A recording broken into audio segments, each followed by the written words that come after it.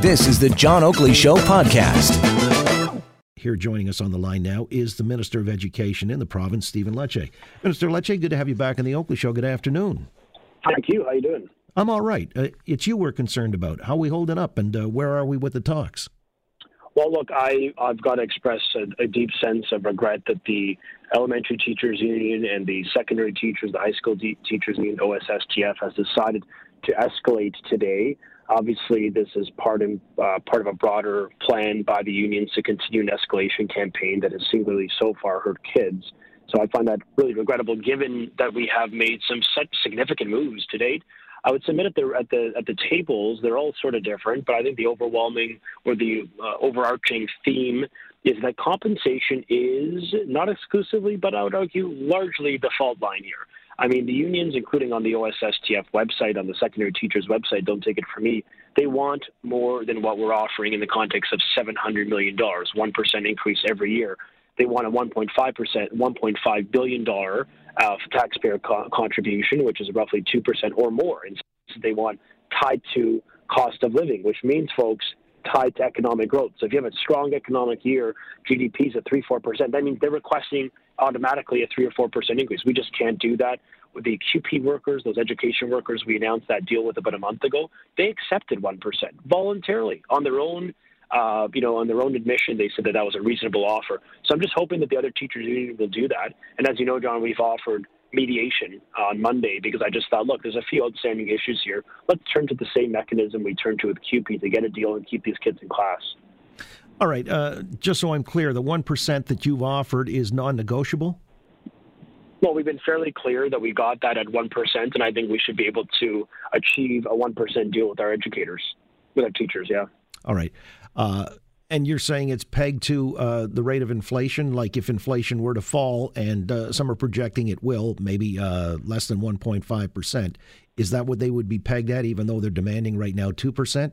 It depends on the deal. One of the unions wants 2%. One of the unions want cost of living, which is tied to GDP and economic growth. The bottom line is it is well north of the $700 million contribution we're providing. And we believe, listen, I trust, I respect our educators. You know, these folks, many of them are my family members. But, we have the second highest compensated educators in the country. And the bottom line is 1% was acceptable not just for QP workers in schools. It's what we're offering the entire public service, every public servant in Ontario. So why is it okay for one and not the other? And my argument is it should be acceptable, because if we're going to put additional monies in the system, my argument is let's put it in the front lines. With QP, we kept it at 1 point. They agreed to 1%. But folks, we were also able to restore invest in 1,200 net new frontline workers, particularly for kids with special education needs, be it for intellectual or developmental disabilities. We hired hundreds of new EAs. These are positive investments that actually help kids. And I think that's where I'd rather the bias be. If I'm going to put another dollar in the system, I'd rather to assist the children of this province. But you're saying compensation is still the predominant issue for the union. It is. They've been very clear. They think it's unacceptable 1%, and they seem to have made that a top priority for their negotiating position.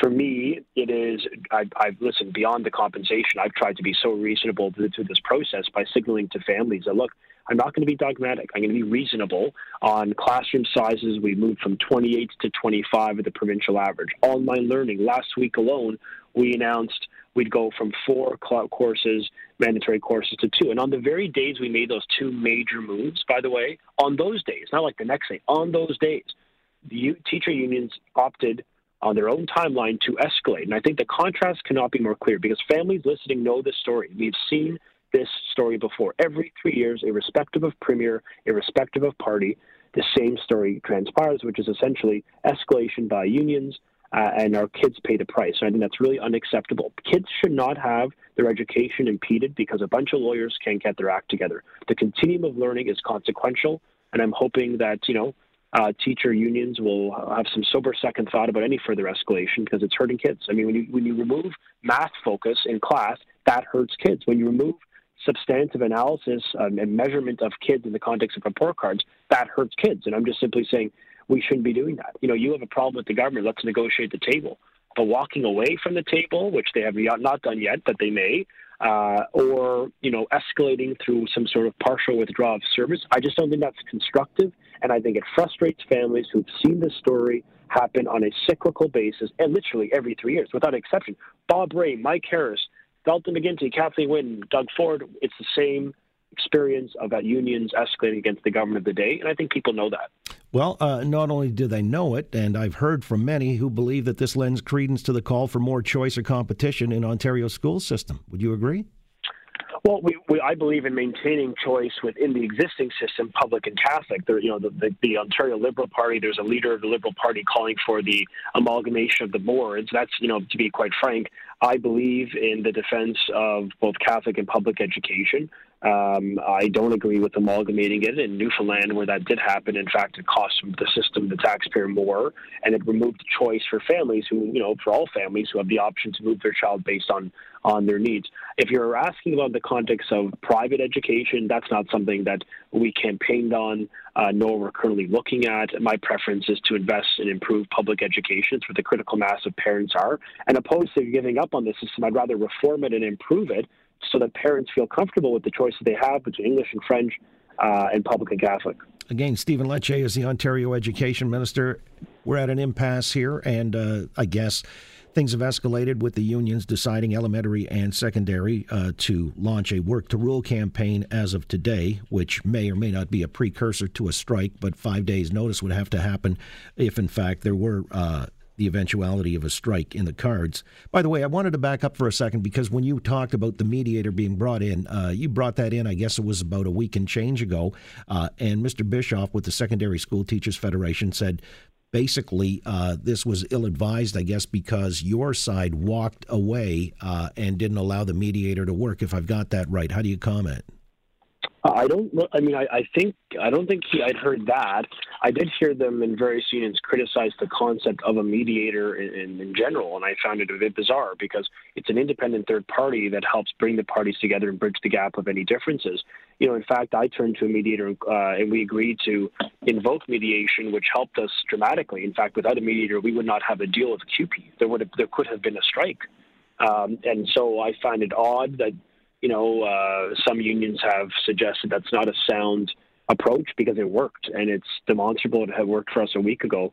I just think we should be using every tool in the toolbox, if you will, to get deals. And at the end of the day, parents are less obsessed with the process. They care about the result, and I want them to know that I'm working literally each and every day without exception and my negotiators at the table 24/7 to get an enduring deal that allows them to know with confidence that their kid will be in class on Monday. And again, I find it rather frustrating that this is a cyclical reality for so many people in the province of Ontario who are, I think, actually a bit fed up with this, with the union escalation approach that's used by all parties, that affected all parties. Minister Lecce, I'm kind of curious now, when the teachers talk about an overwhelming vote to strike or whatever, 97% here, there, 95, what percentage of teachers actually took that strike vote? Because if that's 97% of those who decided that they wanted to attend the vote, that's a different number. Do you know that number? I don't. I'd be curious to know the answer as well from the unions. They retain that information. But I'll tell you, 100% of families in this province want kids in class. And I hope the teacher unions and the leadership are listening to this interview to hear me say categorically that further escalation hurts kids. Walking away from the table is turning your backs on our kids, and I hope that they will cease from escalation and work with the government and the Trustees Association at the table to keep them in class. We could disagree in good faith, and we could literally have, policy disagreements. That's fair game. But I just think that the victim of escalation is singularly our children. And, when you remove math supports at a time that we have systematic decline in math for a decade under the former Liberal government, every single year, either stagnation or outright decline, I find it preposterous to suggest that it's not going to hurt kids when some of the union leaders were saying, no, it's okay, it's going to hurt the administration and the government. Well, how does it hurt anyone but a child who needs now more than ever more focus on numeracy and financial literacy? By the way, it's somewhat rhetorical when you hear these comments, but anyway, the point is we're trying to get a deal with these parties, and whatever they do, my aim is to be a constructive force at the table to keep these kids in class. That's literally my bottom line. What's the situation with enrollment in the province? Is it up or down? It has been down for a few years. It's been upticking just most recently. We have seen a net increase I think over the past many years, but several tens of thousands, roughly 100,000 fewer students, if I'm not mistaken, juxtaposed with several thousand more teachers. But that trajectory is starting to shift. We're starting to see a net gain in enrollment in some communities, in some suburban communities and urban communities. But the bottom line is, we have invested more in education under this progressive conservative government, under Premier Doug Ford, than in the history of Ontario, over 150 years since Confederation. Yeah, but we're hearing about cutbacks. Look, when I hear people talk and the union heads come on and they say, well, the Ford government is cutting out 10,000 positions, 10,000 teaching positions. So I wonder, is that what it's about as much as it's compensation? Is it union membership? What are your thoughts? Well, look, I think unions exist with a singular aim to,